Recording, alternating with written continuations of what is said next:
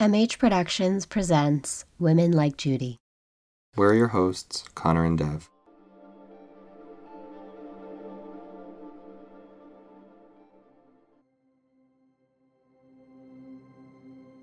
When we finished the previous episode, we left you with a startling secondhand confession regarding the murder of Christine Forget.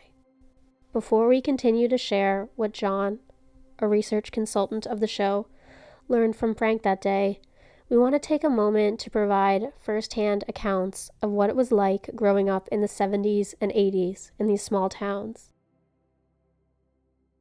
It was probably around 73.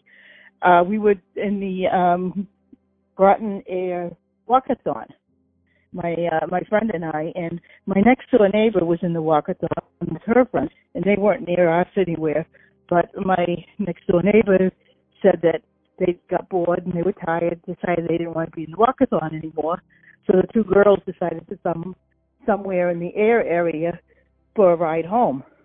And that somebody pulled over, and the guy, I don't remember if they said it was one or two guys, got out of the, pulled over and offered him a ride.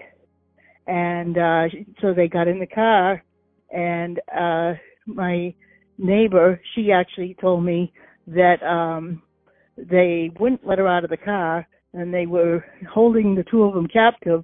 She managed to escape and got out of the car, and I never heard what had happened to her friend.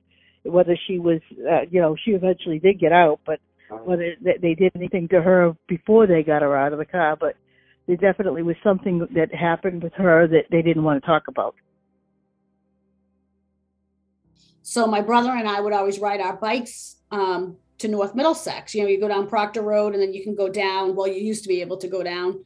There's a steep hill, and then you can ride around. So I remember it was a Saturday because there was no school. And so I must have been 7 or 8, which means my brother was like 8 or 9. So 7, 8, 9, 8, 9, and he must have been 8, 9, or 10, like right around there.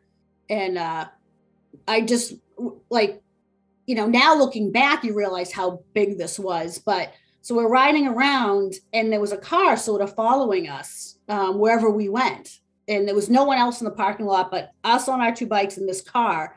And so back then with North, I know they've redone it, but the car couldn't keep circling North Middlesex. We could, because we could jump on a curb, get on a sidewalk, go around the side. So the car would leave the whole parking lot, come down another road. Like literally, we're like, what is this guy doing? Like, I remember it distinctly. But not being alarmed, because back then there was nothing to be afraid of. Like, we're over there riding our bikes, our parents' house is right here. But we just were like, is he lost? What is he doing? And then at some point, we drove our bikes to the front main entrance. So, it's like this big open area, big sidewalk, and then the parking lot. So we're off our bikes, just sort of resting or standing there talking right in front of the main doors. And he gets out of his car, this guy, and he walks up to us, and he takes out a badge, and he shows it to us. And he said, "I'm the high school police." He said, "You need to come with me." And and I was like, oh my God, we're in so much trouble. Like, I didn't know we couldn't ride. Like, this is me, right? I'm like, oh my God, I thought we could ride near the school. I guess he's like, this is private property. I'm the high school police. You're in big trouble. He's like, you need to come with me right now. So thank God my brother was a little older than me. This is what sort of haunts me. And he was big into my dad being a cop. I wasn't. I was a girl, so I really didn't know much. But my dad always had his gun out and his badge out, on the top of the fridge, or so my brother was obsessed with that stuff. And my brother said, "That's not a real badge." And I looked at my brother, his name is Mark, and I go, "Mark," I'm like, "don't talk to him like that." And he's like, "That's not a real badge." And the guy's like, "Yes, it is." He said, and he kept coming closer to us. He's like, "You need to come with us, with me." And I'm like, okay. And I start to walk towards him with my bike. And my brother's like, "Lisa, get on your bike. We got to get out of here." Like, literally, my brother saved my life. If I was by myself, I absolutely positively would have gone.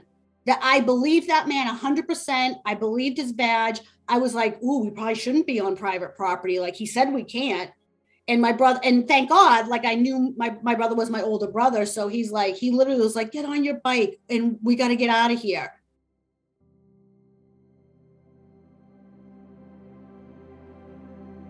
There were several reported most likely many more unreported, attempted and successful kidnappings. These were not one-off instances. Children, especially young girls, reported instances where men would drive by, slowing down their boat-style cars, soliciting a response from girls that were half their ages. This was a time where CCTV footage did not exist. If a teenager felt unsafe, they couldn't raise their smartphones and threaten to live stream.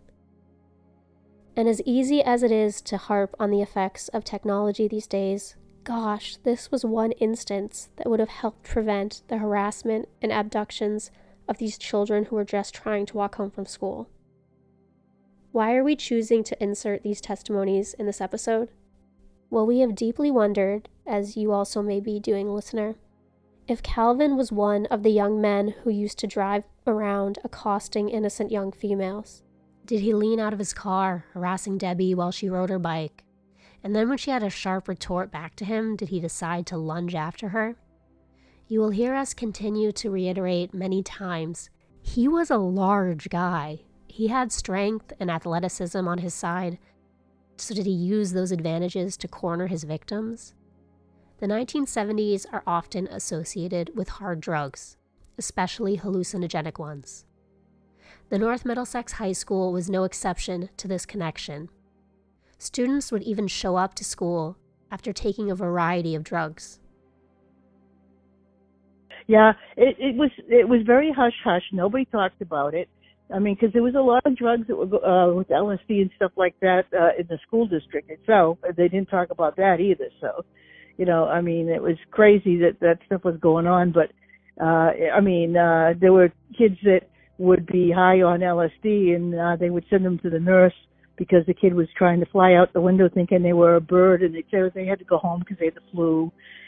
Hiding the fact that there was a drug problem. And the football team had a problem with the drugs being so prevalent that they actually ended up penalizing the football team for the drugs. We share this not because we think North Middlesex was any wilder than any other small towns in the area during the same time period, but more so to stress that, while never an excuse in itself, were these abused substances accelerants to the ticking time bombs like Calvin? We finished our previous episode on a cliffhanger. Frank shared with John that Calvin had murdered Christine Forget. Frank explained that she was in the same circle as Calvin, one known for partying and recreational drug use. While everyone certainly liked Christine, Frank did say that nobody truly knew her all that well. Charlie and John spoke with Frank for a bit longer before eventually heading off to other job sites that Charlie was scheduled to visit. That day, though, was truly just beginning for John, our series research consultant. See, he found himself eating lunch in his truck when he received a call from an unknown number. It was Frank, and Frank needed to talk to John badly enough that he had tracked down John's contact information from Charlie. While John stopped eating his lunch, Frank immediately began to vent over the phone. His voice could not disguise his upset. He apologized for his strange behavior earlier that day, saying that he had been taken off guard hearing her name. He said he knew one day he would need to talk about this. And without pausing, he explained to John that he not only knew Christine's killer, he knew who murdered Debbie Quimby as well. Frank said that the same person killed both girls, Calvin. Years before Christine was found beaten to death, Debbie Quimby vanished in the early summer of 1977. Her face was plastered all over the newspapers, pleading for her safe return.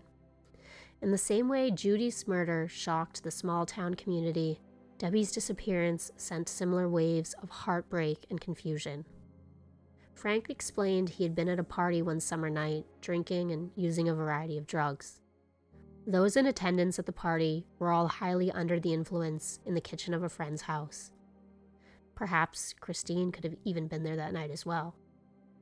Frank remembers Calvin entering into these trance-like states where he was so high, and that night was really no exception.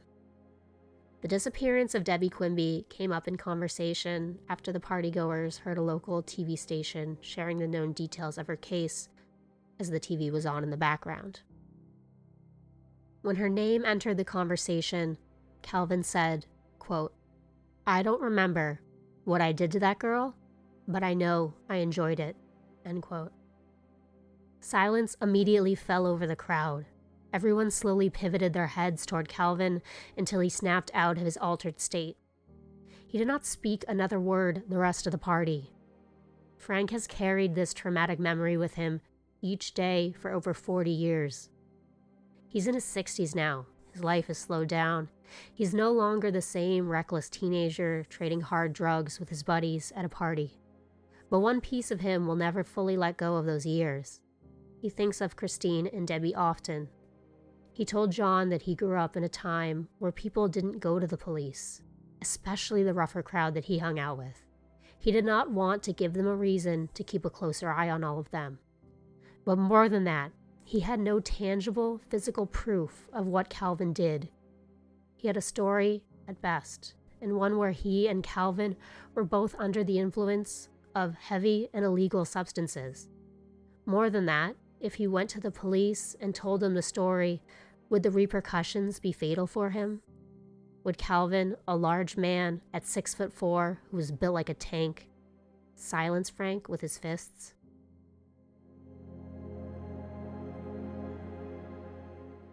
Frank did go to the police shortly after he finished speaking with John. He even shared with them everything he knew, even the parts that did not paint him in the most flattering light. John reiterated to us, though, that all these years, decades even later, it was clear that part of Frank still feared Calvin. Frank recounted this one memory where Calvin chased him down the road with a live chainsaw. Frank was only able to fend Calvin off after grabbing a baseball bat from a neighboring lawn to protect himself. Calvin knew back then, and he probably knows still today, that he held a certain power over those who crossed paths with him.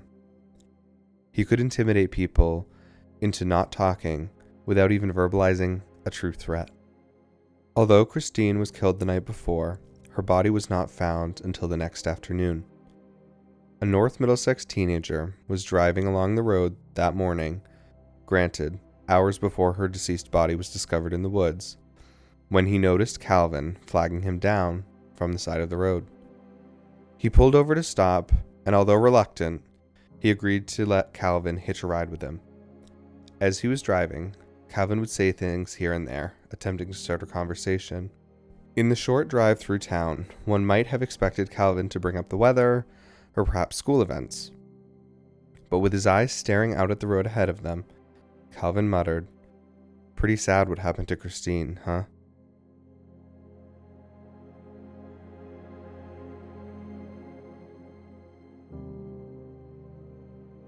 The driver had no idea what Calvin was referring to, but hours later, after her death was made public, he was flabbergasted by the way Calvin had spoken, so nonchalant and unbothered. How would he have known what had happened to Christine that early if he had not at least been present when she died? Calvin was known to hang out with another local boy named Victor Koch. Victor is now deceased, but the day after Christine's body was found, Victor's rumored girlfriend at the time immediately moved away. It's believed to have been to a completely different state. Did she flee because they had been involved or because she knew something? We may never know why Christine was senselessly killed. We've often pulled up her photograph, the only one we ever found, when we talk about her case. In it, she appears to be a thin girl with shoulder-length hair and large rimmed glasses. Her sweet, almost innocent look harshly contrasts with the brutal, inhumane way that she died. Did something get out of hand that night at a party, and Calvin and his friends maybe took it too far? He seemed to like to do that. Did she know something and threaten to expose him, so he silenced her in the most depraved way? We think of Christine every day, especially considering that her case seems to be buried from the town's histories. We share with you all these detailed stories and interview notes with the hope that it will reach someone who was there that night, someone who could provide further information to authorities about what had happened to Christine. It's not too late to give her the peace and justice she and her family deserve. In Season 2, we shared the stories of two women, Eddie Segal and Brenda Lacombe. Eddie was last seen in Nashua, but her car was found abandoned in Hollis, New Hampshire. She disappeared only weeks after Debbie Quimby.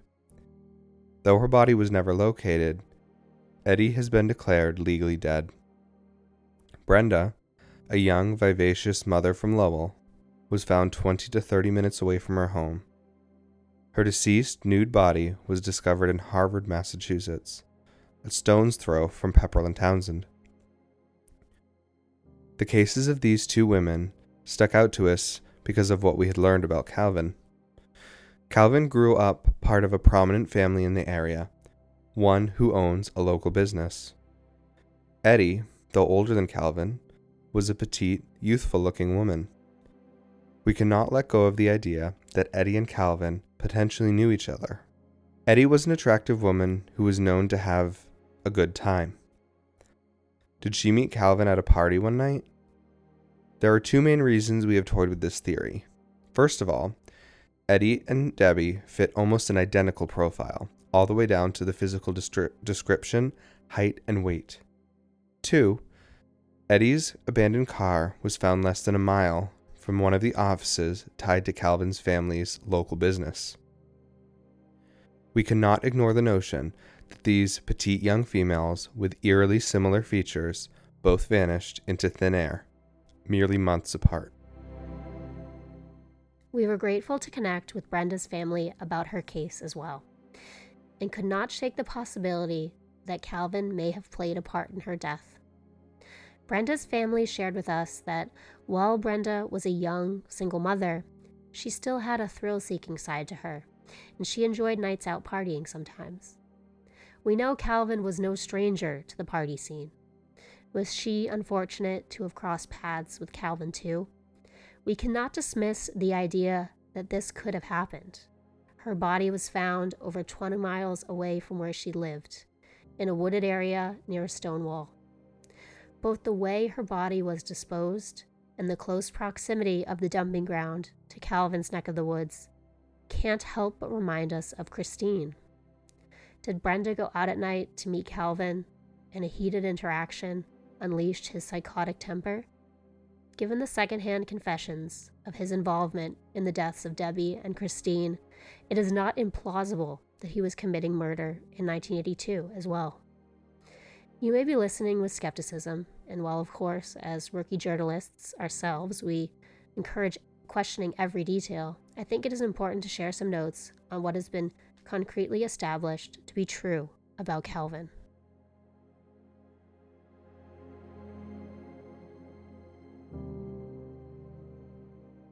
Calvin is no stranger to law enforcement.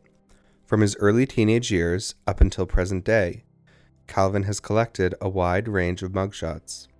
He is a registered level 3 sex offender. Nearly 20 years ago, he was charged with assaulting his elderly parents and holding them hostage in an attempt to extort them for money. This was the third time he had been convicted of assaulting his parents.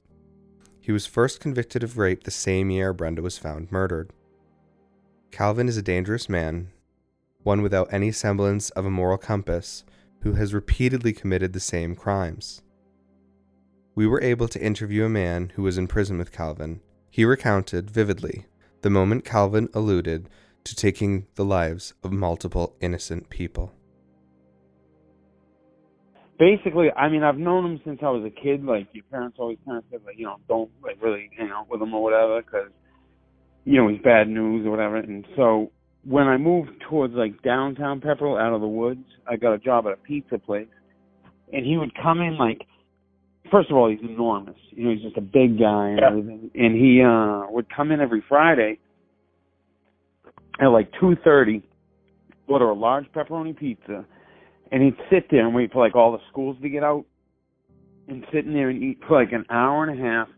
And I remember the lady that like ran the place was so creeped out, and she's like, and you could just see him. He would like eat the whole pizza, but he's staring off at like all the kids that keep coming into like the parking lot and stuff, like the entire time, and it was really creepy. But I haven't ever thought much about it, because I knew him, like he was always nice to me and stuff. But so I had always known him. I never really gave it too much consideration. I always knew he was a creep. But when I got into when I went to Old Colony Prison in Bridgewater, and when I got there, he was there, and he's like, oh, because we're both from Pepperell or whatever, he starts coming over and talking to me. And, like, it was so weird because all of a sudden, like, in AA or whatever, like, they would have AA classes, and everybody just pretty much went to get, like, the 2.5 days good time they give you. So, but it was just pretty much me, him, and another guy from Pepperell in this one. And, like, sometimes, like, he would share or whatever, and then he'd be like, I've done so many things in my life, like, that are just horrible, and drinking caused it all, and I should be doing, like, 10 life sentences, he would say, saying things like this all the time. And it's not like he's a drug trafficker. I mean, what else could he be getting all these big life sentences for? It's, like, pretty much common sense.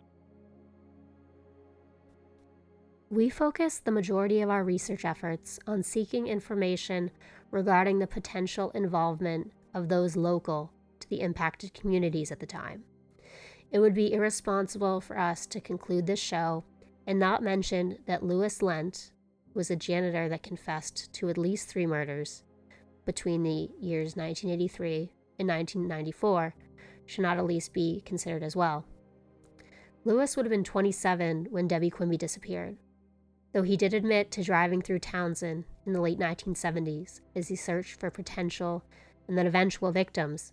He was also known for instigating law enforcement, trying to send them down the wrong path. Is it possible that he could have known Eddie, Brenda, Christine, or Debbie? Absolutely, though without further evidence or direction to the investigation surrounding his potential involvement, it is difficult to provide a more sufficient theory of what could have happened.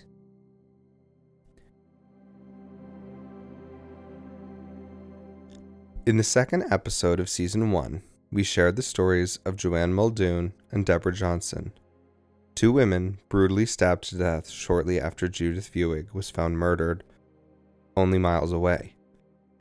Given Herbert LeBlanc's involvement in the brutal stabbing of Donna Moe and suspected involvement in Joanne and Deborah's death, could he have also been responsible for Judy Vuig's murder? Judy taught art classes on the weekends. Did he run into her in Fitchburg one day and select her as a future target? We may never know the answer, but given the violent, intimate way all 3 women were murdered, deep, repeated stab wounds, is it really plausible another killer like this could have been acting at the same time? We sat down with Joe one final time to discuss what truly constitutes a serial killer and what the probability is that one, if not more than 2, could have been acting in the same small communities during overlapping timelines. Well, I did the maths on this recently. I got a maths teacher friend of mine, and I said, look, let's sit down and work this out and see if we can come to some kind of numerical figure about how this might happen. Now, first of all, it's like, where do you start? Because it's absolutely ridiculous. So all these murders happened in the span of across how many years? Like 10 years? 10-year period. Yeah. So odds of 2 serial murderers meeting each other at any point in their lives is about 0.6%. And to me, that seems quite a high number because, 0.6%, 1% basically, if you round it up. You roll a 100-sided die, eventually you're going to get a 1 pretty soon. But that's not quite the case because it's the probability of any 2 serial killers meeting each other at any one point. So it's not like the chances of one serial killer meeting another, like each one. It's the chances of any 2 of them meeting each other at all. So when you take that into consideration, it's quite a low number. So 0.6%. And if you assume that there's like rounding up to 400 serial killers in America, so that's like the average. Could be a lot more, could be a lot less. We don't really know how many there are. But if you consider it to be about 350, we round up to 400 to make it easier. About 0.6% of any two serial killers meet each other. Wow. So then you have to factor in the like the moving and the travel and the logistics of the whole thing happening, and when you do, that's when it's 0.6%. And even then, you got to add in another two serial killers on top of that inside a very small radius of 10 miles. So to put it in perspective, because the number had so many zeros, it isn't worth saying the number out loud. But to put it in perspective, it's like someone winning the lottery every week, 8 weeks in a row, to have 4 serial killers operating in the same area of a 10-mile radius over the span of, if we say 10 years, could be more, could be less. So it's like someone winning the lottery 8 times every week in a row, which, it's astronomically small, and it's so small that it would probably never happen at some point anywhere in human history. Another analogy is when you shuffle a deck of cards, random order, you could shuffle a deck of cards every second from the day you're born to the day you die, and you'd never have the same order twice. To get 4 serial killers in one area across 10 miles, it's like getting the same order of cards twice in one day, which, again, astronomically small and completely unheard of. What are the odds there could have been 4 active serial killers in a 10-mile radius? The simple answer is astronomically small. While the majority of people in these small town communities pray for these unsolved mysteries to receive closure, we would be remiss if we did not share with you the story of a different kind of local, bad apple. A man who saw a community suffering and decided to take advantage of the residents' desires for answers. Robert Reinhart first approached Townsend authorities and local residents in 2009, offering to assist in solving the case of Debbie Quimby's disappearance. Though at the time, Debbie's mother relayed to him that she did not have the funds to support his services, a private investigation team, he assured her he would seek donations from the town instead. Police Chief Irving Marshall was so impressed by Rob's enthusiasm to assist and his working knowledge of the case already. Shortly after it was publicized that Robert would be running a funded private investigation, stories began to leak that he was a fraud. Less than 5 years later, in the fall of 2014, Robert Reinhart was charged with conning investors and local residents in an array of schemes. The Lowell Sun, a local newspaper, wrote, quote, "In 2009, Townsend residents were solicited to donate to Missing Persons Special Investigation Unit, a private for-profit business started by Reinhart. This company sought to take on cold cases for a fee." End quote. This campaign proved to be entirely a fraud. Robert Reinhart was not only a con man, he heartlessly took advantage of the little remaining hope left in a community still devastated by the 1977 disappearance. While we encourage everyone to share any tidbit they may know about the unsolved murders of these women, we must all be diligent in our quest for answers. We are only inches away from justice. Can you listening help bring these towns even closer?